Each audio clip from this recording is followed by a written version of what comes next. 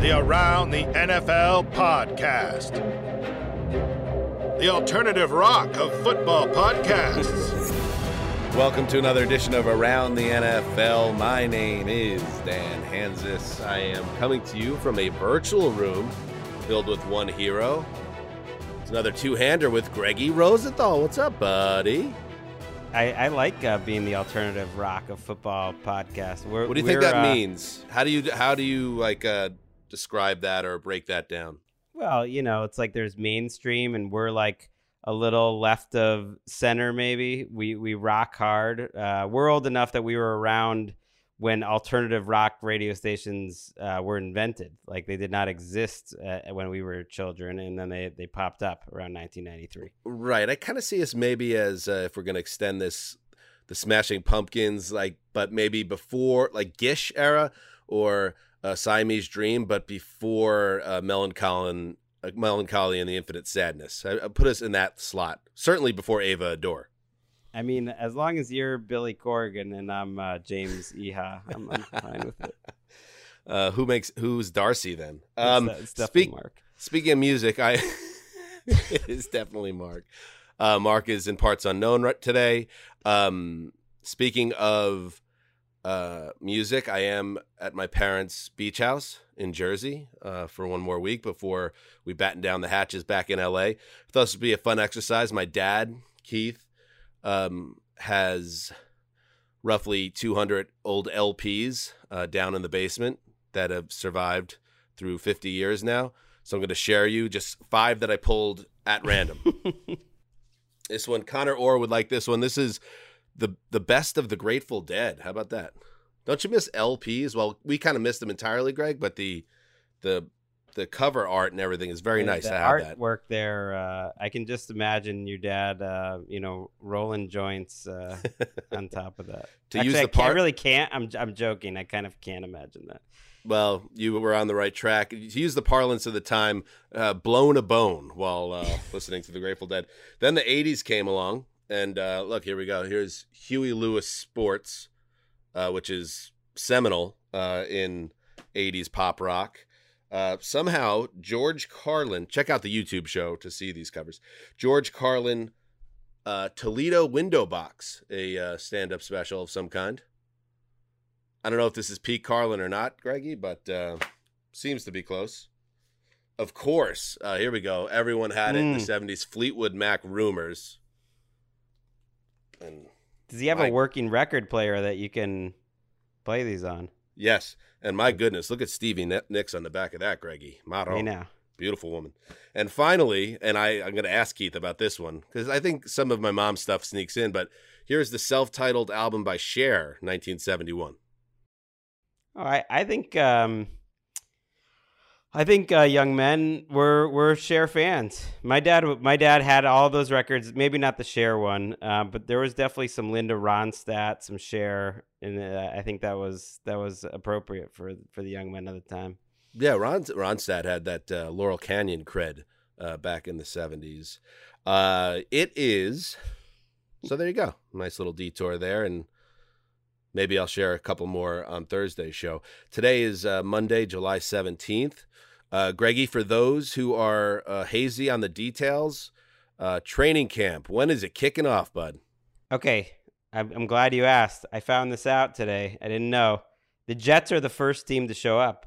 They're doing that thing that I said teams should want to get in the Hall of Fame game because then they get to show up for practice a week early, and then they get all the coverage for a week. So the Jets are showing up Wednesday. The Browns taking their time also in that game, showing up 2 or 3 days later. And then the rest of the teams start showing up a week from when we're recording this, which is Monday. So they start showing up next week. So this is also our last week where we're in parts unknown. We'll be all back together for the rest of time, essentially, till a Super Bowl champion is crowned. That is interesting that the Browns have opted to take those few extra days off.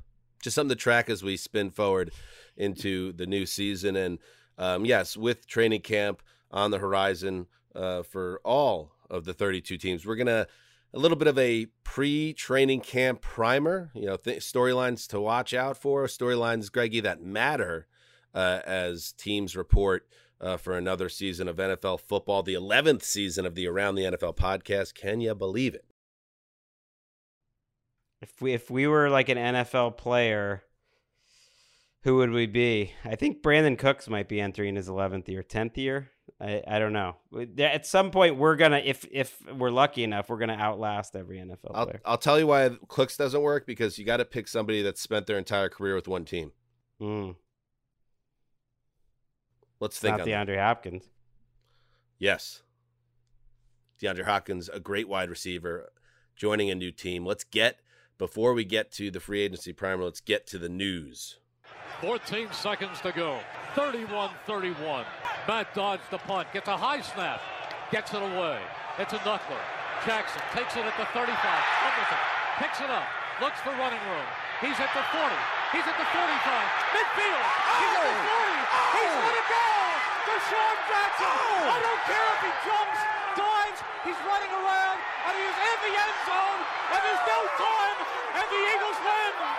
The Eagles win. This is Miracle in the Meadowlands number 2. Yeah, one of the craziest games of the last 20 years. The Eagles, Giants, 2010. That's the Michael Vick year, down 31-10 midway through the fourth quarter. Crazy comeback. They get it to even. And then Matt Dodge, poor Matt Dodge, the rookie Giants punter, kicks a line drive middle of the field to the most dangerous man in the world, Deshaun Jackson, who takes it to the house for one of the great comeback wins in modern NFL history. I'll never forget, Greggy, Tom Coughlin being so angry at his punter that's the only thing on his mind immediately after the play. He ran, confronted Dodge, and said, "What the hell were you doing? He was supposed to kick it out of bounds. You don't kick it to D-Jax," who, you know, the reason I had Eric Roberts pull that, Greggy, is because it appeared this morning that Deshaun Jackson was ready to end his career. He posted on Instagram a photo of breaking a tackle as a Raven. He's bounced around a lot in recent years with the accompanying text, "Did it my way, 15 years strong, never another one like it." And then when it started to float out there that he was retiring, he sent a follow-up message. "Y'all will know when the boy capitalized, and it's spelled B-O-I, retire." And I like that, Greg, actually. First of all, the fact that Deshaun maybe does have another year in him, but a smart veteran move, letting the people out there by getting himself in the news cycle, letting them know that, hey, I'm here and I want to play. And that was, I thought, a deft use of social media. I mean, I don't know if it was totally intentional the first time around, but yeah, Rams legend Deshaun Jackson. I mean, the last few years, he still looks faster than everyone else. He is one of the rare NFL players that always looks faster than anyone else and hasn't aged that way, but he never stays on the field. Yeah, so we'll see if D-Jax shows up again. Somebody who definitely will be on the field is DeAndre Hopkins, whose long odyssey in free agency came to an end when he agreed to a deal with the Tennessee Titans. So he returns to the AFC South, of course, started his career and became a superstar with the Texans, spent the last few years with the Cardinals. Rap Sheet reported on Sunday that the three-time All-Pro wideout has agreed to a 2-year, $26 million contract, base value of $12 million for year one, with a chance to get it up to $15 million, and the deal could be worth up to $32 million if he nails every incentive. You know, that rarely, if ever, happens. But he ends up, Greg, getting the bag, DeAndre Hopkins, or something close to it. Maybe he didn't get the Odell money he was looking for, but that's pretty good money for a veteran wide receiver who's been sitting on the market for a month or two. However, you know, it's the Titans, and there's going to be questions about whether he ended up making the right decision for his career beyond his bank account. Yeah, I saw some Patriots fans like unhappy that they didn't get him. It sounds like it probably came down to the Patriots or the Titans. There was a clue that Mike Reese said the Patriots were maybe around $10 million a year, whereas the Titans were, I guess, $13 million a year. So he's going to take the money. Patriots fans, it's like, you're taking the money over a better chance to win. It's like, I don't know. I think the Titans signed DeAndre Hopkins because they think they're going to win. Not that I think they're going to go win a Super Bowl this year or anything like that, but I think it's a sign, Dan, that Mike Vrabel isn't with this whole rebuilding idea. He's still got Ryan Tannehill. He's got a defense that has a lot of veterans, most of the same group that was the 1 seed 2 years ago. And he's trying to go scrape out 10 wins and win like an ugly division again. And DeAndre Hopkins is going to help him do that in his mind. Yeah, exactly. And I think we all waited for the Titans to dismantle their roster this offseason because it just felt like that this current iteration of the organization or roster had reached its ceiling and was coming down a bit after the A.J. Brown trade last offseason, then a very disappointing year. And Derrick Henry's another year older, as is Ryan Tannehill. Taylor Lewan retires. It just felt like the end of an era. Instead, Mike Vrabel says, I think we could squeeze another year out of this. So Tannehill's back, Derrick Henry's back, and now they go and find, hypothetically, the replacement for A.J. Brown, Trayvon Burks, who was the first-round pick last year, who was supposed to step in and fill that void for Brown a year ago, now gets bumped down. But you have a compelling 1-2 punch there. And, I thought it was interesting that I'll look at ESPN, for example, a headline, Hopkins defends choice of new team. And then on Twitter, which is never, how you want your big signing to be spun in the national media, he wrote, I always loved having haters and doubters, but I appreciate it even more now. Tighten up. So if you're a Titans fan, Greg, you're pumped up because you feel like the team has a chance in a division that's, frankly, even with the Jaguars' rise, I think wide open. Yeah, I've thought people have been digging dirt on the Titans too early, even before this move. Like, yes, it was the worst or close to the worst wide receiver group in the league before the Hopkins move, but now you got Burks, who I wasn't big on coming out of college, but I actually thought showed some things in the time that he was healthy as a rookie. Him and Hopkins are a reasonable 1-2. You have Okonkwo at tight end, who we love. You have Derrick Henry. We'll see. But mostly you have a loaded defense. The question is, is Hopkins truly like an X receiver still where he can get open and win enough contested catches? I don't know. I think Treylon Burks might be the guy that they might use that's moving around a lot more, and they hope Hopkins is on the other side of the formation and just winning those jump balls, almost like OBJ was when he was with the Rams. I don't think he's that guy anymore. He's not getting paid like that guy. $12 or $13 million is like number 3 receiver money in today's NFL, and it's the best that Hopkins could do. But it kind of shows where he's at. He said he'll retire if he doesn't gain 1,000 yards. Like, he's going to retire the day that he doesn't gain 1,000 yards. So that's a lot on his plate this year. A lot of pressure. Is it though? Like, I think it's something like 52 yards a game. If you play every week, will get you to 1,000 now. Right, and he pointed out his pace. Like, technically, he wasn't a 1,000-yard receiver last year or the last couple of years, and his pace was way over 1,000. So he was saying that. I don't know. This Titans team has a chance. I don't think they're going to be that bad. They always find a way. Even last year, I think it's easy to forget. What was their record at one point? They were 7-3, and then they lost 7 straight. I mean, if I'm Gravedigger, our former producer, I'm excited today because it does feel like if you looked at where the team was, let's say at the start of free agency when there was so much uncertainty, it felt like this team might be going into a total rebuild. And now you could, talk yourself into them playing relevant January football. I definitely think they can. And I've been vocal about this, Greg. I think it's a bad job by the Patriots, who seem to be organizationally, and maybe that'll come up a little later, but kind of caught in the middle of what they're trying to do. And Jeremy Fowler of ESPN reported that they did stay in contact, as you mentioned it earlier, but they weren't even, quote, in the same ballpark as the Titans in terms of a negotiation and money. So I thought he would have been a perfect fit for them. Not necessarily like for what you're talking about, like, oh, Nuke's in a much better spot now, but for the Patriots, I feel like that would have been a nice cherry on top where you had a lot of good vibes going into the season with a restart on offense. Now, still a lot of question marks there, and I understand it. I'm sure, Greg, if you go on like a Patriots subreddit, there's a lot of upset fans that thought they should have finished that. Yes, my Twitter, what I've seen on it, it seems like people are unhappy. I got to think though they were a little ambivalent about him though. I mean, why wouldn't they extend $3 or $4 million more? They were really trying to bring him in at a total bargain basement price, unless Robert Kraft isn't cutting them checks, which Bill Belichick kind of hinted at in terms of their cap spending a few weeks ago. But I really don't think that's it. I don't think they want him that much, and I can't really keep my thoughts straight because it's 3 a.m. right now in Tokyo, and I feel like I'm podcasting while underwater. Oh, my goodness. That's right. You are back in L.A. You had the long flight. Talking like this is making me realize I'm more out of it than I realized.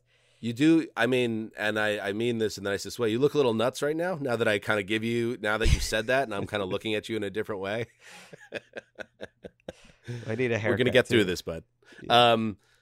Hey, I love Evan Ingram. By the way, I'm an Ingram guy. I thought when Trevor Lawrence got a real chance last year and made that big leap in year 2 with the Jaguars, that Ingram really reached came into his own. And I think it could be just the start for that pairing, as long as Ingram could stay healthy, which obviously struggled with the Giants. But anyway, the Jaguars are on the same thinking as the old Zeuser, because Ingram and the Jags agreed on terms of a new 3-year, $41.25 million contract ahead of Monday's deadline, that's today, for franchise tag players to work out an extension.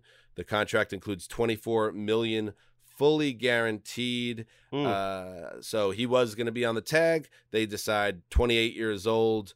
It is time. And he was a Pro Bowler. I kind of forgot about that. He had a Pro Bowl season in the pandemic year with the Giants. So he had flashed with them, but he was a very kind of maddening player with drops and inconsistency.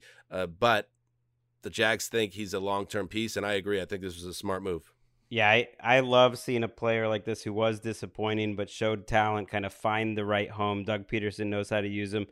I'm impressed they were so willing to commit that it's essentially the franchise tag for 2 years of what this year's tag would be, and then if they had kept him, next year's tag would have been. So that's a franchise tag I think actually working out for the player because now he gets 2 years. They sort of have an option of a third if he's playing really well at what will be a relatively team-friendly price. And the Jags are a good example of, like, you don't need to have some crazy number one receiver. I think they hope Calvin Ridley becomes a dude for them. But the big trend in today's NFL is, like, you just need 3 or 4 or 5 actual receivers. And Ingram's absolutely going to be one of those guys for a couple of years. In other contract news... should we hit on quickly on the franchise tag deadline? We don't need to dwell on it because it's still got a couple hours from now is when it goes official, and hopefully we don't get burned on this podcast. But Tony Pollard with the Cowboys, Josh Jacobs with the Raiders, Saquon Barkley with the Giants. Pay attention. They're all running backs, all trying to get deals done, but nothing as of press time. Anything you want to add there, Greggy? Sounds like Pollard definitely not getting the contract. Jacobs almost certainly not getting it. Barkley, this will be out of date, but I wouldn't expect it. Jacobs is the one, and Barkley potentially, that we're going to be stuck talking about a lot because I think they're going to go into training camp. Kind of annoying. Just like, yeah, because you know how it's going to end. They're not going to miss any regular season time, but it'll be a topic because they'll skip the first few weeks of training camp. And who wouldn't like to do that? And it should, just a quick reminder that if you look at the last 5-10 years of the NFL, the franchise tag has gone up like considerably for every position, but down at running back. So that's been like one of the big offseason storylines, Greg, has been this running back situation and how teams view them. And you're seeing it again as we hit this deadline for long-term deals. There hasn't been much going around in the NFL news when, like, every different website and television show is doing their version of, like, how come the running backs, like, that's all we got now. Normally it'd be like some controversial arrest or something else. So I think that's a good sign that we're in a good place as a league. I don't think it's changing either. I think this is the new normal. These teams are signing up for 5 years of these backs. And unless you are a super duper star, that's just the nature of the beast. Play a different position, kids. Get out. People talking like it's so unfair, and, like, I get all that. Like, you're right, it is unfair to running backs, but it just feels like a hill that, I mean, I'm okay with it that they're making $10 million and look at you. It's not like Greggy, these guys are millionaires with your big cigar in your mouth. They shouldn't complain about nothing. I'm not saying that. I just mean, like, okay, they're underpaid compared to other, like, kickers and punters and interior offensive linemen didn't used to get paid. It's like, I'm not saying kickers and punters should get paid, but it's just like they're all doing fine. It's okay. All right. In other running back news, Joe Mixon is going to come back to the Cincinnati Bengals, it looks like, for a 7th season. The two sides finalized a restructured contract for 2023. This reported on Friday by Tom Pelissero, the Pell Raiser. Originally, Mixon had been due $10.1 million this season, with a cap number close to 13. The rework deal, according to Rap Sheet, includes a base of $5.5 million for 23. He can hit up to $7.5 with incentives. So he took a haircut, Greggy, and the way it sets up, maybe he can be around next year as well on this contract if he plays well enough. But now that becomes the focal point. What's left, or does Joe Mixon have more big years in the tank? Yeah, he just didn't have that juice last year. Like, he had that great explosiveness that you can just see. Like, his 0 to second foot was as good as anyone in the league his first few years. And so maybe that comes back. He's still not that old. It was drafted in 2017. It's pretty rare to see someone take like a $5 million pay cut. That's a sign of the running back market too, because he knew if he got cut, he was not going to make $5 million a year. He probably would have made, if I had to guess, 3 to 4 or 3. And so he can go try to win a Super Bowl. He likes the situation there, and he was willing to take a $5 million haircut. It is funny to me. Is it Cam Akers, the guy that came out, the only guy that didn't get what was going on, and he wanted the Rams to give him a new contract this offseason? Everybody else is kind of like, okay, we see what's happening here, including Joe Mixon, as you see by what he was willing to agree to. Cam Akers is like, give me that bag. I deserve it, and I need it. Come on, bud. They kind of need Mixon to be great, by the way, because their backup running back is either 5th-round pick Chase Brown or Travion Williams. Like, if Mixon actually got back to being Mixon, as good as that offense was a year ago, like, it'd be even better, because I think the offensive line is better. And isn't there a certain former Pro Bowl running back with the Vikings who's still out there? Like, that's still a thing, huh? Like, I was going to say maybe the writing was on the wall in retrospect with Cincinnati looking to stay in business when they didn't make a aggressive draft pick of a running back. But man, they maybe could have done business and gotten with Cook, but they decided to stay with Mixon. I'd rather have Cook. I do wonder, Pollard is coming off of a broken ankle and leg, and we'll see if he's ready for week 1. I think that's the expectation, but they're thin in the backfield, the Cowboys, to me, behind him. And like, you're going to ask him to have his biggest workload ever coming off of a huge injury. They would be an interesting team, I think, that no one has really talked about for Cook or for Kareem Hunt, who is out there as well. This is kind of cheating because you could say this like about any player, just something about the Cowboys, but I could picture Dalvin Cook in a Cowboys uniform. It kind of makes sense to me. Let's finish up with a couple of fun items here, Greggy. Speaking of running backs, Miles Sanders, former Eagles running back, now with the Panthers. He's excited to play with number 1 overall pick Bryce Young. But Bryce Young has another quarterback in the room with him. It is Andy Dalton and Miles Sanders, Greg. Did you see this, Greg? Miles Sanders was on Sports Radio 92.7 WFNZ speaking about Andy Dalton, our friend, the man, the myth, the legend, the Dalton line himself. And this is what Sanders had to say. And that's the main thing I've noticed in OTAs. We got a very, very good young quarterback that's being mentored by a very, very, very good quarterback, future Hall of Famer, Andy Dalton. So I have a lot of respect for it. Give it up for Miles Sanders.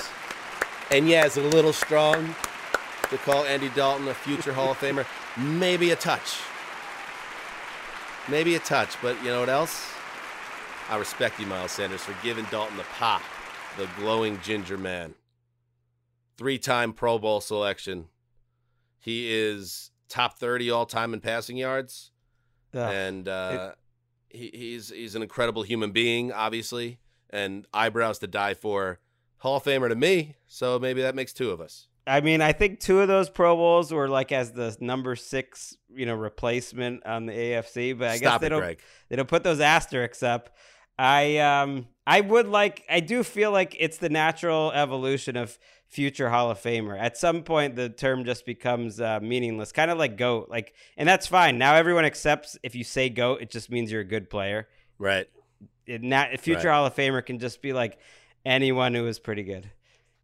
Yeah, I hope that doesn't happen. The Hall of Fame enshrinement's coming up. What is that, next weekend? this weekend. It's Hall of Fame weekend when the Jets and Browns play. That's right. Actually, that they play on Thursday, and the Hall of Fame ceremony's a couple days later. They announced the order of that today, Dan. That's how slow the news is. That was a news item. Damn, Greg. Joe Future Thomas, Hall of Famer, I think is the last guy speaking that night. 24th most. He's going to be good. 24th most yards in league history, Greg. Wow. Now That's I'm with it. 38,000. If only because true Hall of Famers do it in multiple places, and his 2022 season will always be remembered by me as like a sneaky, underrated season. You love his 2022 season. Yes. Yeah. 244 passing touchdown, 27th. Top 30 kind of guy. Finally in the news, congratulations are in order and some privacy for Tyler Lockett, who once upon a time, Greg, a few years back, discussed his he was a chaste man. Is that a way to put it? Sure. He was waiting. He was patient. He separated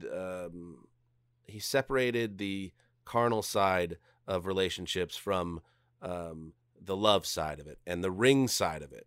He waited. He was waiting for marriage. He was a virgin. Okay. You made me say it, Greg. I mean, I had nothing to be afraid to say. He was saying it. He was a 30-year-old virgin by the time I think he got married here. He'd been with his beautiful girlfriend for 4 years, made her wait.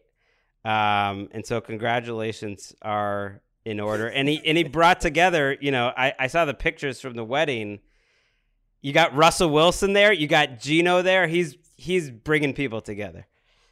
I wish I had and yes, not to question anyone's faith-based choices. So if you're out there and you followed a similar path or are currently following a similar path, go for it. I have a lot of respect, quite frankly, for the willpower that must take. And I don't know how it works, Greggy, but that is outrageous to be able to wait 4 years. You said they dated?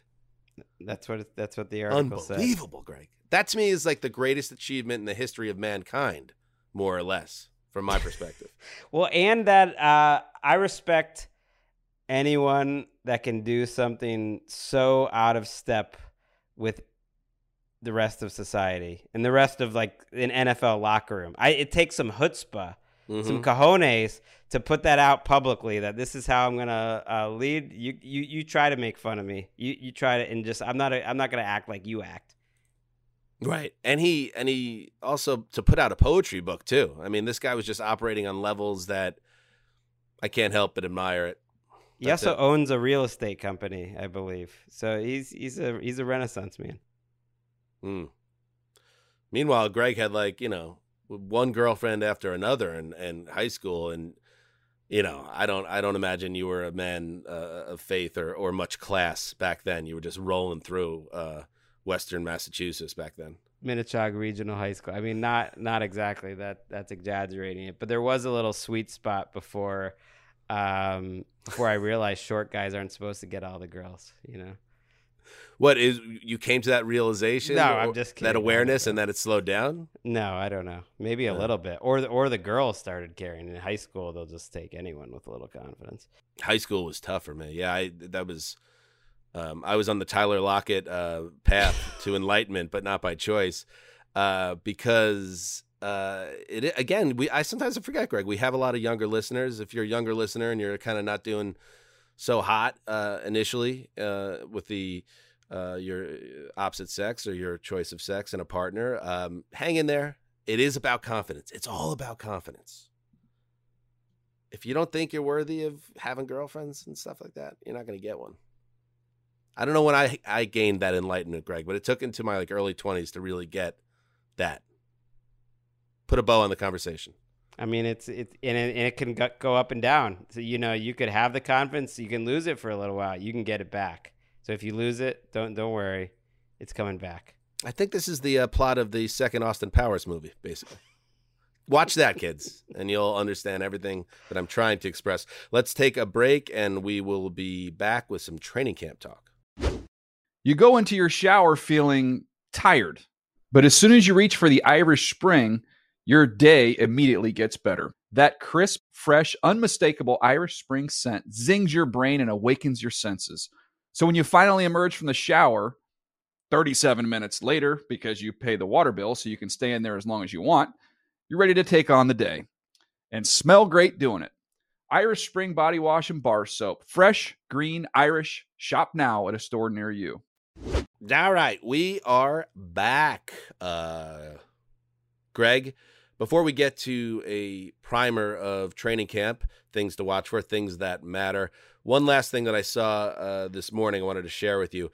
Somebody over on the NFL subreddit put together a chart. Let's fly that up there, Eric, of one-score game flips in the NFL in 2022. I find it interesting, Greg, when the difference, how many games just come down to one or two plays and how different things would be. And when you talk about teams that will come back to the pack or maybe go in a different direction, look at how the previous season ended, and maybe you get some what do they call that? Positive regression. So teams that one-score games, if you flip them, for instance, the Eagles had 5 one-score games. If you flip those wins to losses, they would have finished 9-8.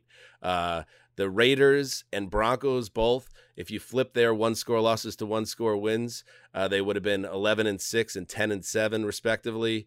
The Chiefs, the defending champions, were in negative. If they went -4, 10-7, they would have been. Which, by the way, good teams and well-coached teams win close games. So you're going to see that as a theme as well. A little surprising, though, to see the Raiders suddenly ahead of the Chiefs in this exercise. Right. A lot of heartbreakers for the Chiefs. A very strange AFC West season last year. And then if you the NFC North, I'll take a look at if the Chiefs lost 3 games by 1 score, they could have been 11-6 in a different world. The Lions. The Bears could have been the Lions, could have been 11-6 in a different world. The Bears, if you flip 5 losses by 1 score, they would have been 8-9. And they still ended up with top pick and a reconfigured roster. And then the Vikings, again, such a strange season, Greg, in so many ways. We all know it. This exercise is very interesting. They had 9 wins by 1 score, historic. If you would have flipped that, they would have finished 4-13. Weird. Well, not just 9 wins, but like +9. They didn't have any close losses, or maybe I think they might have had 10 close or 11 close wins and 2 close losses, something like that. It is very weird, and I think that's why a lot of people are picking the Vikings to maybe actually come in last instead of just coming in last in this exercise. And 2 outliers, Greg, the Ravens and the Patriots, their delta, which is an interesting way to put it, 0 one-score games last year. Is that possible? I guess it is. Well, it's that they were at 500 in terms of one-score games. I see. Now I get it. Okay. Like they went 1-1. Got it. Makes more sense. All right. Interesting. Kind of. All right. Let's get to it now, Greg. Training camp is ready. We are about to have a new season of NFL football. Tons of storylines are going to start flying at football fans.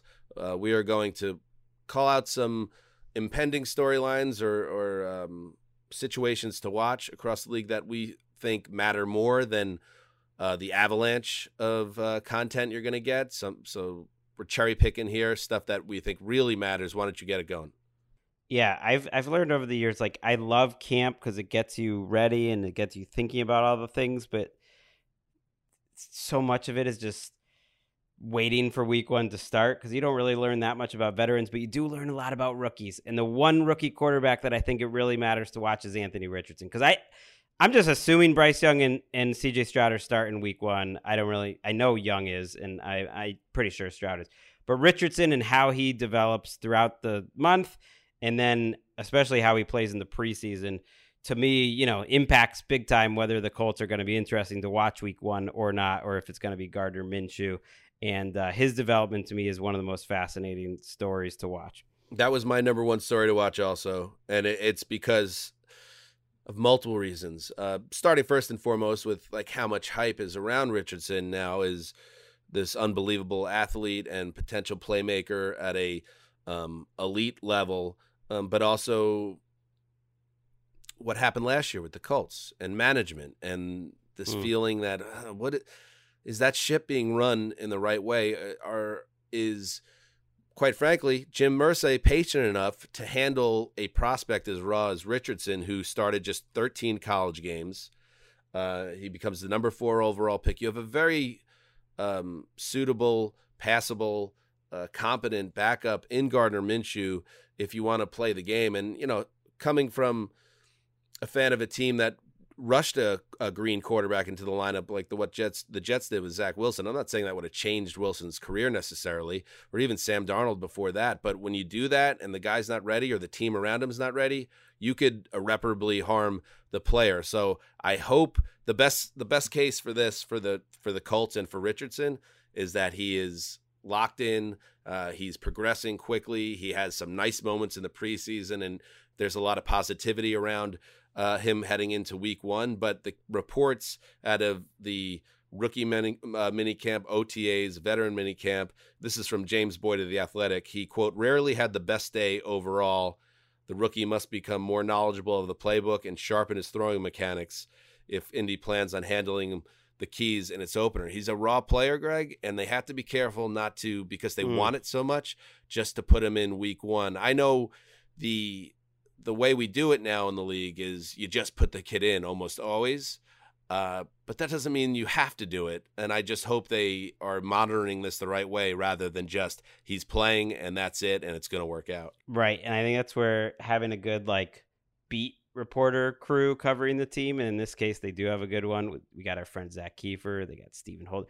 They'll be giving us the real deal of how he looks. And the first week, less important. It's a couple weeks in, once you put the pads on, once you get a couple weeks of data, and the preseason will matter for him. Russell Wilson, to me, is the number 1 example of a guy who almost immediately was kind of winning the practice reports and then won the preseason too. And you're like, wow, this is a 3rd-round pick that is going to be better than everyone expects and is going to start week 1. But it's not always like that. Yes, I agree. By the way, Irsay, you mentioned. Yeah. I know you're on the East Coast. Did you happen to make it over to Boston this weekend to the TD Garden for where the Jim Irsay collection was there, traveling museum, and a one-of-a-kind free event where the Jim Irsay band played to a relatively packed TD Garden? Again, it was free, including band members Mike Mills, founding member of REM, and Kenny Aronoff, who has played with Paul McCartney in the Rolling Stones. How about that? It's about a 10-hour round trip from far. The Jersey Shore right here, so I did miss it. It does remind me, REM is one of my favorite bands of all time, and at the Giants Patriots 2 Super Bowl in Indianapolis, Mike Mills was at the Marriott bar at the same time as me, and I had a couple Tito's, and I decided to go up to Mike Mills, who I think he was, obviously, Connect the Dots, was at an event with Jim Irsay that weekend for the Super Bowl. And I told Mike Mills that I believed him to be, after shaking his hand, the greatest backing harmony vocalist in the history of rock. And he looked at me like, that's a weird thing to dive into immediately after an introduction, but thank you very much. And that was the end of the interaction. Well, I think it's important. You had him ranked that high. He had to know. But yeah, where do you go? Where do you go from that in the conversation? I wonder, do kids listen to REM? I would like to know, if you listen to this podcast, has REM had any carryover with the younger generation? I don't feel like they have as much as you would think.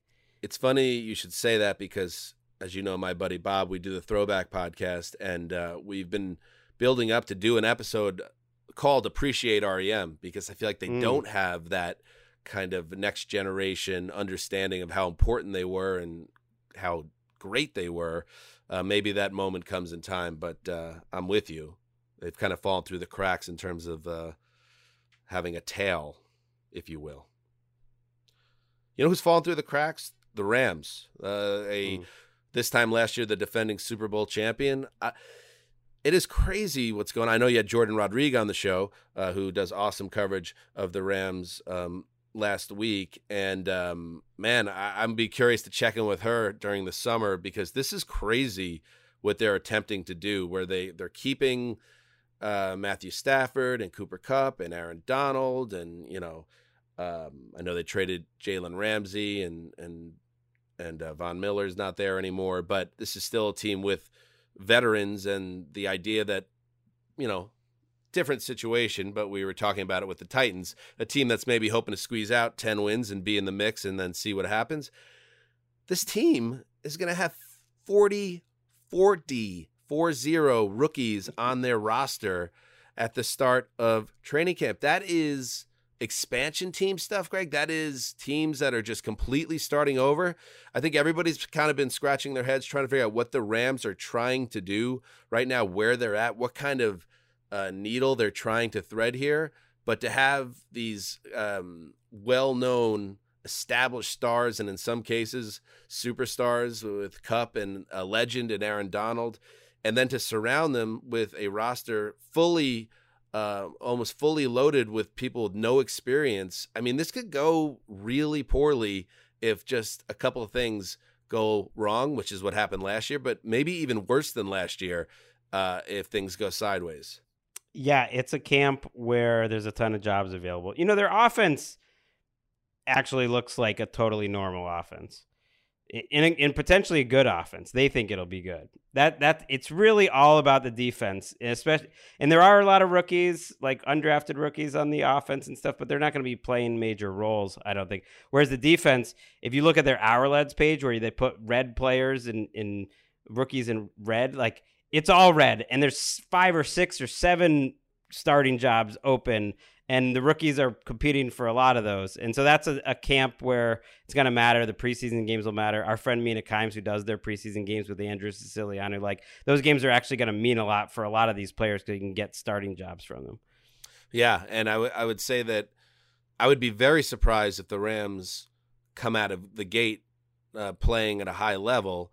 And I do believe in the coaching staff and Sean McVay's abilities, and if Stafford can stay healthy, he'll kind of stabilize everything, as will Donald. He'll help obviously immeasurably on the other side of the ball. Maybe you can get out of September 2-2 or whatever, and then you start to find an identity, and the young players get their feet wet. But I think that's going to be, how do they look in training camp? The reports, keep an eye on what Jordan and the other beat reporters are saying about how these practices are going, how these preseason games look, because this is a very green team. Certainly, I would imagine for teams that are recent Super Bowl winners, it's almost unprecedented that this is the roster now. Look at, as a comparison point, look at the Bucs, who are kind of still running back the same team from a couple of years earlier that won a Super Bowl. The Rams are going in a different direction for the most part. We'll see how it goes. Yeah, I think the thought is, if you have 40 rookies, can you find 7? Like that there's nothing more valuable than a starter or a significant player on a rookie contract by just throwing huge numbers of it. I wonder what the analytic idea was behind all this, that all right, if we can just somehow find 5 to 7 contributors from this rookie class, that'd be a great class, and maybe just don't bother with the mid-level veterans for now. Actually, I'm going to go for a former Ram as my next one. OBJ is just someone I want to watch in camp. You could extend this to the whole the Ravens wide receiver group, because I don't know what's up with Rashad Bateman right now. He hasn't been healthy. The whole group was hurt, but OBJ particularly, I just am curious and want to be watching the camp reports and see what is going on. It's been a while since we've seen him, and we don't know what kind of OBJ he is. I don't think he's going to be playing in the preseason, but even the camp reports and whether he's practicing day one and all that sort of stuff matters to me. Yeah, I mean, they paid him a lot more than a lot of people expected, and the Ravens are expecting him to be the guy that he was with the Rams in the playoffs and that Super Bowl before he went down with the injury. 30-something wide receivers coming off 2 knee reconstructions are typically a step slow compared to their heyday, but they kind of need him to be better than that. I don't think they're looking for, late period Derek Mason here or something. They're looking for a game changer and a guy that kind of stretches the field and drives defenses crazy like peak OBJ. But yeah, if if the camp reports are glowing, yeah, I would be very nervous if I was a Ravens fan. He could have great chemistry with Lamar Jackson, for all we know. Could be like Randy Moss in New England. I doubt that, but I do think he's someone just health wise, and that's what I look for a lot in camp. That I want to see that he's actually out there every day. All right, let's go to New England. We touched on the Patriots earlier about finishing Piers second in the DeAndre Hopkins sweepstakes, although they kind of opted out of it. It sounded like. We talked about Mac Jones and what's going on there. This is good. This is interesting. Ben Volin of the Boston Globe reported that the question of how third-year QB Mac Jones is viewed inside the Patriots, quotes, depends on who you ask. I'll continue to read from Volin's reporting. It's clear Patriots president Jonathan Kraft passionately defends and protects Jones. The Krafts are invested in Jones succeeding. Belichick, meanwhile, barely wants to say his name in public. The Patriots hired the new offensive coordinator, but it's not as we enter training camp. I think the expectation, obviously, is that Mac Jones is going to be the starter, but, you know, Belichick has got Bailey Zappi there and seemingly a chip on his shoulder potentially with the quarterback. Does this get a little weird in training camp? How are reps split? Do you have any inkling that Belichick could do one of those things where he surprises people and maybe there's a storyline about how reps are being split or any type of buzz in that direction?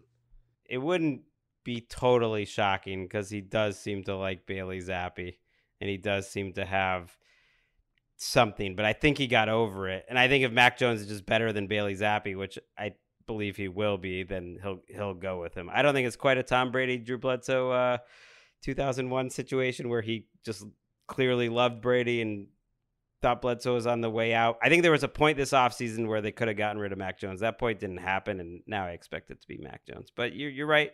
As a Patriot hater, you could root for some chicanery. I mean, listen, I was a Patriot hater. Those days are over, Greg. Please. They're over. I got bigger fish to fry. We'll see how you feel week. When do they play? Is it week 2 that they play? No. We'll see how you feel because they got to end that losing streak. The Patriots, they have one thing left from their dynasty days. It's ownership of the Jets. That is true. That's all they have left. That is true. And, I would think that if Belichick is smart, and he is a very smart man. He's a brilliant man, in fact, especially in matters of professional football. He will throw his support behind Mac Jones at this point and, speak about him in some level of high regard and throughout the training camp and make this story completely disappear and everybody goes into together. But maybe this is, even though the men didn't see eye to eye, Greggy, maybe this is a little of the Parcells in Belichick, like how Parcells was with Phil Simms as an example. He's just going to be hard on him, and until you prove it to me, I'm going to kind of look at you a little side-eyed until I could truly trust you. I think there are trust issues in that building. We'll see if it manifests into anything that gets the beat popping off during the summer. I would probably not, but also I've been surprised by some of the leaks out of Patriot Way this offseason, so you never know. Yeah, everything seems a little messier. It's week 3, by the way. It's a 1:00 game in the Meadowlands. The Patriots start with the Eagles and the Dolphins. The Jets start with the Bills and the Cowboys. I'm just hoping that's not 2 0-2 teams there. None of those games sound easy. I can't stress this enough to what you're saying. The Jets cannot lose to the Patriots at home with a healthy Aaron Rodgers, given everything here. Okay, that needs to be a W regardless of how the first 2 games go, or it's going to feel like the same old, same old. All right, you're up. All right, I'm going to just go with the main quarterback battle that matters, which is the 49ers. You can throw the Bucs in there.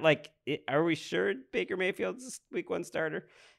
Could Kyle Trask get a chance? I mean, that'll keep an eye on. But the 49ers quarterbacks, I mean, we don't need to go too long on it. We're going to be talking about it. But that legitimately is up in the air. I think it's Purdy's job if he's healthy, but I don't think Kyle Shanahan is totally locked in on that either. I think his mind is open to Trey Lance, and his mind is probably open to Sam Darnold. And it could be a situation where their preseason games are like auditions for week 3. even if, let's say, it's Purdy week 1, or let's say he's not healthy and it's Lance week 1, like Sam Darnold playing really well in August in the preseason could earn him like a week 4 job and a quick hook for whoever is the starter.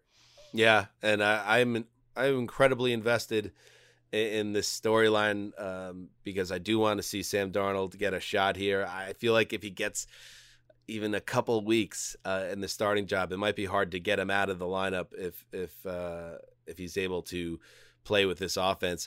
He was on the Part of My Take podcast, and he said, "You talking ghosts? You talking about the ghosts? Because we did hit that last show. That was right up Mark Sessler's alley. I don't know if you heard about that."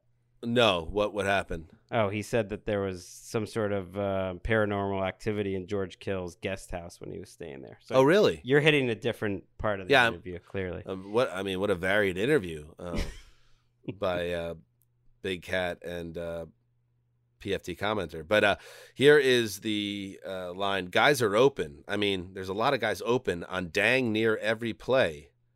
It just seems like there's a ton of answers. So for a guy that hasn't had a lot of answers on the field in his time, it would be interesting to see how he performed with an offense like this. And then there's the Trey Lance of it all is something to track too. Like how many reps is he getting? Is he getting a real look, a real chance at this, or is he the past in that organization already? He'll play a lot. I know you're not a fan of the preseason. You know, it has its use, but I get sick of it too after the first couple weeks.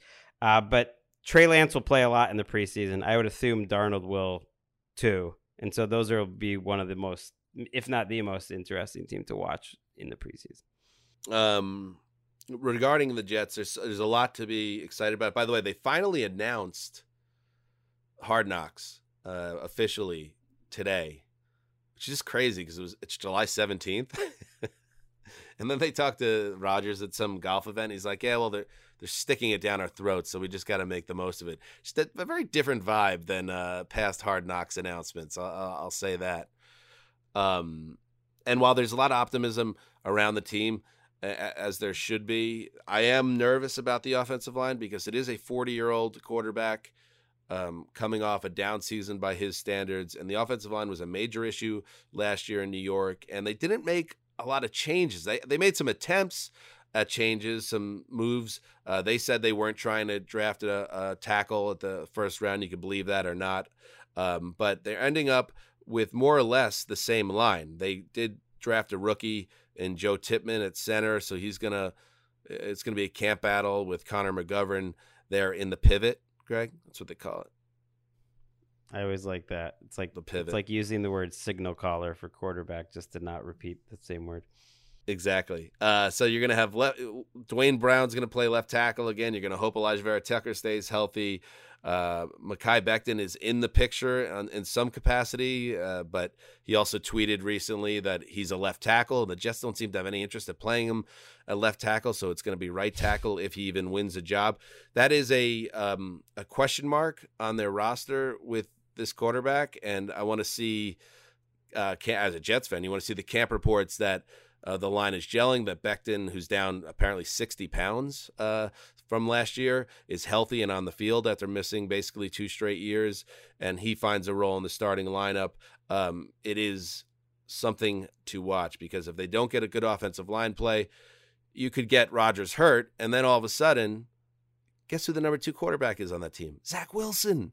Which is another questionable decision they made, which is keeping Wilson as the number 2. And just imagine, for instance, Greg, that week 3 game against the Patriots, if it's Zach Wilson back on the field. I don't even want to speak this into existence, but there's some vulnerabilities here if the offensive line can't play the guitar. Yeah, I mean, Joe Douglas, that's his baby, the offensive line. He's put so many resources. Vera Tucker's a first-round pick. Becton's a first-round pick. Tippmann's a second-round pick. Tomlinson is one of the higher-paid guards in the league. They kind of remind me of the Packers, where I think the Packers probably their baseline's a little higher, but like they could either be a bit of a disaster if things go wrong on the offensive line, or they could be really good. I feel like there's a high variance with the Jets and the Packers for that matter. All right, you want to throw out last one more? Yeah. Well, this is kind of a catch-all. I'll include your guy Bryce Hall in it. and I think it's probably the most important thing in camp, is just the guys coming off of injuries, their progress. Bryce Hall is a key one. Like, this is the time of year where it's a lot of, like, I expect to start week 1. Like, we heard that about Tre'Davious White as an example at this time last year. Tre'Davious White ended up not starting until about mid-season and wasn't really himself until about week 10. And that happens fairly often with guys that you hear are coming back week 1. So we find out the truth on a lot of these guys. Bryce Hall is a key one. Von Miller is a key one. Tony Pollard's one I mentioned earlier. Javonte Williams, the running back for the Broncos. Jonathan Taylor's coming off the ankle injury. It sounds like he's going to be okay. Darius Leonard, on the other hand, I don't know what's up with him and his back injury. Isaiah Pacheco, who finished off that Super Bowl, he's coming off a shoulder surgery, might not be ready. Jimmy G, we're not sure what's up with him. J.C. Jackson, you remember, got that huge contract and had a terrible injury. So those are some of the biggest names coming off like major injuries that there's optimism until then camp starts, and then we'll see if there's still optimism. Yeah, and maybe if you're DeAndre Hopkins' agent, there was maybe a little bit of pause. Do you sign this contract now, or do you wait to see how some of these things shake out in camp with injuries? Mm-hmm. Maybe that's what Dalvin Cook's representation is thinking right now. Maybe an opportunity presents itself that doesn't seem like it's there right now. But yeah, you're absolutely right, because you cannot trust any offseason reporting for the most part. Maybe you could trust it more when you hear it in a negative way about a guy's not practicing, a guy is a little behind schedule, but you usually don't hear that. You always hear he's way ahead of schedule, or the trope alert sounds and the guy says, I've never felt better, or my knee is actually better after the catastrophic injury I suffered last October. Training camp has a habit of, separating all that junk, because guys are supposed to be out there and practicing, and reporters get their eyes on these guys. So yes, GC, Greg, as we say. And my last one was going to be Von Miller. So it ties together. Von Miller is one of the most important players, I think, of the start of the season in the AFC, because the Bills really were getting a lot out of him before he went down on Thanksgiving. He didn't play another snap, and they need that extra juice that Von Miller brings. And is he still Von Miller when he comes back? He's another year older. He's 34. Yeah. He's 34. You want to see which version of Von Miller shows up, if he shows up at all this summer. We shall see. By the way, this is going way back to the beginning of the show. I was trying to think of like what NFL player we'd be. Mm-hmm. We'd be Lane Johnson from that 2012 class, with the Eagles the whole time. Goes about his business. Like that. A lot of sauce to him, when it pops up, and a future Hall of Famer. Okay. All right, Greg. Yeah, baby. I like that one. Future Hall of Famer. Think we're going to the Hall? You think we're on a Hall trajectory right now? I'm putting us in the Hall. We can ask our next. You know what, though? You know what I got to say? Yeah, here. oh, that is a great seg, because you know what they say as we welcome in our guest. You don't make the Hall of Fame in your first 10 years. You make them in those last 3 or 4, or that second decade. And with that said, a man that already is a Hall of Famer for the work that he's done, both on our shore and now back in his native England. He is former executive content man for NFL Digital, now vice president of UK and surrounding territories. Henry Hodgson, what's up, buddy? I am doing great. It's good to see you guys. Good to hear you guys. I do have an issue, though, already. Yes. And I hate to do this to you. Yeah. We're in the background here. We're saving the Queen. Oh, we got to update You may that. not have heard, but I think that ship sailed. You guys, you changed the lyrics. That's right. We changed the lyrics. Yeah, It's we like made an update. it's like the God Save Candle in the Queen, Wind. But it's Taylor's like Candle in the version. Wind. Yeah. Elton was able to quickly pivot from Marilyn to Diana. That is something the tune's the same, though. I mean, Same tune. The melody is the same. lyrics. Lyrically, Yeah. there's an important change in the Very in the start. important Yeah. change. So let's get that fixed for next time. Apologies, because that's That's disrespectful. all right. It's okay. It's not. And- It's fine. You get one shot though. Next time it would be disrespectful. And I'll throw you a bone here and say I watched Wimbledon. yesterday. I didn't, but I hope you had a great time. I wish I had done. I found myself not watching it. Do you think that, let's start with the most important thing.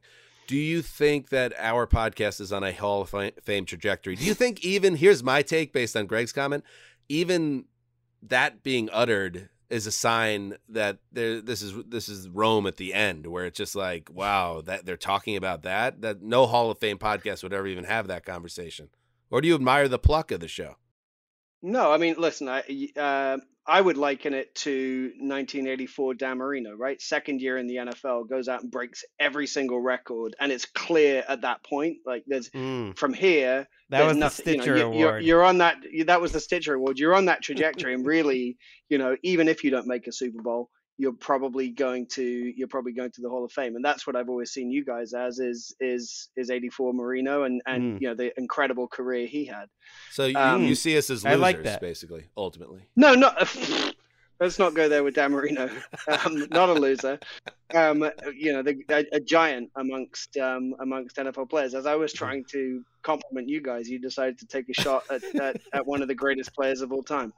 It's like gaudy numbers, but not that well liked in the locker room, and doesn't. Marino was beloved in the locker room. He what he did was demand greatness from his other players and bring them to his level. So in a way, you've done that in the podcasting industry as well. Before the Around the NFL podcast existed, what other shows were out there? Now look at all the talent around there. Right. After your last show, Greg, I tuned into Jordan's amazing show, The Play Callers. I've just listened to 2 episodes of that on the back of that. And you guys, without you sort of setting the tone, that doesn't happen. That's very nice of you to say, That's why Henry. you're Dan Marino. And let me say that I much rather you refer to us as the Dan Marino of podcasts rather than the Ken O'Brien. Right, but I want to say that Dan Marino was very frightening. And just imagine being like a 4th round pick tight end, and Marino throws one of those missiles between the 8 and the 4, and it hits the turf. And Marino ripping off that helmet and that red face, just screaming at you. What a monster. But that's what I mean. He's demanding excellence, and I feel like that's what you've done to the NFL podcasting industry. I've had some red face moments behind the scenes with this program, so I understand that. That's true. All right, so let's get to what you're here for, though, Henry. And by the way, if you want to get any plugs in, you are vice president of UK. You make a tremendous salary. You have a beautiful office. What? Why did we go there? I mean, yeah, spot the lie, Greg. Spot the lie. Well, I was just surprised. It's a weird place to go. You are taping from a beautiful countryside. It appears in England. That is true. Where is Dan today? Not at home. I'm in my parents' bedroom in Spring Lake, New Jersey. Okay. Yeah. Awesome. Greg, where are you? Just so we've got everything in context. I'm in back a very in LA? hot garage that I got back to. Okay, you're back in LA. Yes. Welcome home. Maybe when I get back to LA, Greggy, I'll come over and I'll help you maybe install an air conditioner. You got a window in there? We do, so it's possible. Yeah. Okay, let's work. I actually have a spare. Let's talk off air. Hank, you are, and this is, I think, of all the great things, and I view you as not only a dear colleague, but a great friend. But I think the thing that I've always appreciated the most about you is your tremendous passion for the NFL supplemental draft. Yep. And I know we're about that's the thing that rubbed off the most over a long time together. That's the thing that you remember me for. That's the thing that stands out. Though it's why your relationship has taken a dip over the last 4 years, because there hasn't been a supplemental draft.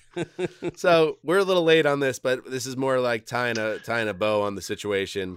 The NFL supplemental draft returned Tuesday. Excuse me, not this past Tuesday, last Tuesday. But there were no players selected. 2 eligible players for the draft, which Henry will tell you about them in a moment. But this was the first year in 3 years the NFL conducted the draft. But nobody was taken. If you want to just give the audience a little bit of a perspective on what the event is, why hold it without making a selection, what's the future of the supplemental draft, please have at it. The floor is yours, Henry. Sure. Well, I mean, look, the supplemental draft, as everyone is probably aware, but just for those that aren't, is kind of the jewel of the NFL's offseason. You know, there are these other events that will take place, the combine, free agency, the draft. And to some extent, you look at those things and they're kind of one-dimensional, right? There's an opportunity and an outcome, if you like. In the draft, it's the New York Jets' turn to pick. The New York Jets make their pick. What turns the supplemental draft from that one-dimensional event into a three-dimensional event is there's another opportunity in there. And you saw a couple of years ago the Minnesota Vikings try to bring this to the draft, but really what it is sometimes you don't make a pick. And you know, as you guys know, some of the best choices you make in life are not making choices. Yes. And so in a way that makes this year's draft, where there were 2 players eligible, 32 teams, 7 rounds, 7 times 32, as Dan knows, is whatever it is. 1,000. Even. Right in the nose. 1,000. And at the end of it, everyone didn't make a pick 7 times. And so that really is what made this year's drafts, you know, so exceptional and such a one for the books, because we actually had an event, but in the end, the event wasn't an event that happened. And that's what, you know, it's chess checkers thing compared to the NFL draft. And look, every team out there, you know, you want to find the next Bobby Humphrey, you want to find the next Bernie Kosar, the next Chris Carter, and that's hard to do. And this year, the 2 guys that were out there, Jackson State wide receiver, you'll remember him from last year, Malachi Weidman, who had, I think, 540 yards and 12 touchdowns in 2021 with the Tigers. And then Purdue's Milton Wright, also a wide receiver. Milton didn't play last year, so I don't have his stats. Classic tough stitch. You know, exactly. Every team looked at them, and every team made an assessment, and in the end, every team passed 7 times. Well, I think, and that's really the supplemental draft. Now, look, I mean, there have been some great names that have come through the program, and again, I mentioned some of them: Bernie Kosar, Brian Bosworth. You'll remember came through the supplemental draft. And there is some, you know, there have been some guys that haven't worked out as well. And you know, you're all, as I say, you're looking for the good guys, but you could end up with a Harvey Unger or a Milford Brown or a John Davis. So how about Steve Walsh? Steve Walsh came through there. Steve Walsh, you know, that really was where my passion. It's interesting you mentioned that, Greg, because that's where my passion for the supplemental draft actually came about. So that year, the Dallas Cowboys, with the very first pick in the draft, Jimmy Johnson came on board and said, "I'm bringing in Troy Aikman. Troy Aikman's my guy." Then doubled down in the supplemental draft and went and got a guy that he coached in college, Steve Walsh. Now, Steve Walsh, University of Miami quarterback, obviously one of the other University of Miami quarterbacks who came out of this program and performed so well, Bernie Kosar. So he was looking for gold in the same place, but didn't necessarily find it. And if I may, just to put a bow on this, and talking about the importance of the supplemental draft, as Henry stated, 32 teams decided not to make a pick. So their pick was to not make a pick. That was 32 teams decided that. Only 31 teams made a selection in the first-year player draft because of Miami's issues. 32 in the first round, yeah. Yeah, 32 is higher than 31. So, like, just from a pure, like, math standpoint, when you talk about, like, what's more important, that's what's important. Yeah, I mean, I think I've outlined all the reasons that it's as I say, the gem of the NFL offseason. Right. I mean, beyond the existential delight that is, does this event even exist or not if someone doesn't get taken? I mean, that it's mind-blowing, frankly. There's no other event like it. There's also a way that you take the most exciting part of working in the 22nd or 21st century, that is, and it will be the next century, which is a massive group email, which is essentially what the supplemental draft is. And it's 224 straight group emails just saying pass. Yep. Awesome. I mean, pass. Again, and you're waiting to find out, oh, it's round 4. Will something happen? The Texans are up. I'm on the edge of my seat. Pick 134. Nope, it's pass again. Well, and there were trades. You can trade and you can still pass on the trade. And that's it's almost practice for deputy general managers, like go out there, really, work a trade, work the phones. And then when you've worked the phones and you've traded up or traded down, pass. Well, you famously did the supplemental mock draft year after year on NFL.com, and it would always include a lot of trades. that always made me laugh. Yeah, it ended with pass. Always ended with pass. Henry, before we say goodbye, in addition to your duties with the NFL UK and surrounding territories, you're also hugely invested. Territories. You're really like on the fence on that one. You just don't know where to go, do you? You're also incredibly connected and a champion of the International Pathway Program. We just did a training camp primer.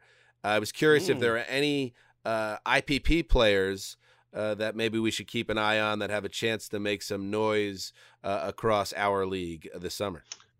Boy, you really put me on the spot. I think there were a couple guys last year who were often, it takes maybe a year for the guys, not like Jordan Mailata and the guys that get drafted, but then the guys that are in the program, what it is you go on the practice squad for 2 or 3 years. You can be around there. So I think it's normally the guys who've had a year's experience that probably get the best shot. So off the top of my head, the Indianapolis Colts had a defensive back named Marcel Dabo, Dabo, who was super athletic, could easily played in Germany, could easily get a shot, depending on how camp goes. There's a handful of really immensely talented players from Nigeria that OCU Manura found, and they're playing a bunch of them across the NFC North this year. So I mean, we'll look out for names, but I'm sure 1 or 2 of them will pop up, and at least in the preseason, make some noise, and then we'll see where they go. Actually, the other guy to look out for. Do you remember in Hard Knocks? I'm very excited for you, Dan, about the Jets and Hard Knocks. Remember in Hard Knocks when the Cowboys were in Hard Knocks, there was a Mexican offensive tackle. Yes. Who was Isaac Alarcon, who was a big part of the show. He's actually there's a British coach, Adam Dirty, who I think I've talked about on this show before, who's on Dan Quinn's staff there, and he has converted Isaac from offensive line to defensive line, and they are raving about how Isaac, who's super strong, is performing as a defensive lineman. So another one to look out for. Beautiful. And you had me at Marcel Dabo, so I am Marcel Dabo. Okay, you're in. Greg keeps dropping notes or hints rather about going to Germany, because I don't know if you've heard, it's the country that his father's from, a little bit like, I don't know if you've heard, but Mark grew up in the UK. Right. So right, like isn't it funny, Henry? I catch a lot of he's like, oh, Dan doesn't want to go anywhere, and Dan loves America. It's like these guys won't shut up about this other stuff, and it's just like, how about looking at it from that perspective? I love it. I mean, actually, I wish that you weren't so steeped in the red, white, and blue, and would be willing these to colors come don't and join run, bro. I know, I've seen these colors don't run anywhere; they just stay right here. They just stay right there. But I hope that you guys will be in London or Frankfurt at some point this season. We've got some fantastic games. We're gonna have fun. If it happens, we'd love to be there. And we love having you on the show, Hank. Thank you very much. It's always great to see you guys. Take care. Love you. There you go. So we're gonna update. Thanks, that. Hank. Save the Queen. That was a bad one. We just got to be better than that, Greggy. What about Princess Kate? She was there at Wimbledon. She's at Wimbledon. Should be saving her. Yeah, that's true. We should have. Yeah, we're gonna clean that up. Apologies to our British listeners. We're gonna get that right. I think that's important. Good show. Good ep. We'll be back Thursday. Like we said, we're going to be all back together next week. So we got one more show remotely. I'm working on getting maybe Connie on with us. Maybe another special guest that we haven't had on the show in a while, which would be very nice. We're working on some things, Greggy. But any final thoughts? No, I think I need to go get some sleep. Yeah. Okay. You do that, and then we'll talk air conditioner as well. It is quite warm. It's quite warm in this little room. All right, everybody. Thanks again for listening. Until Thursday, you know what you gotta do. Heed the call.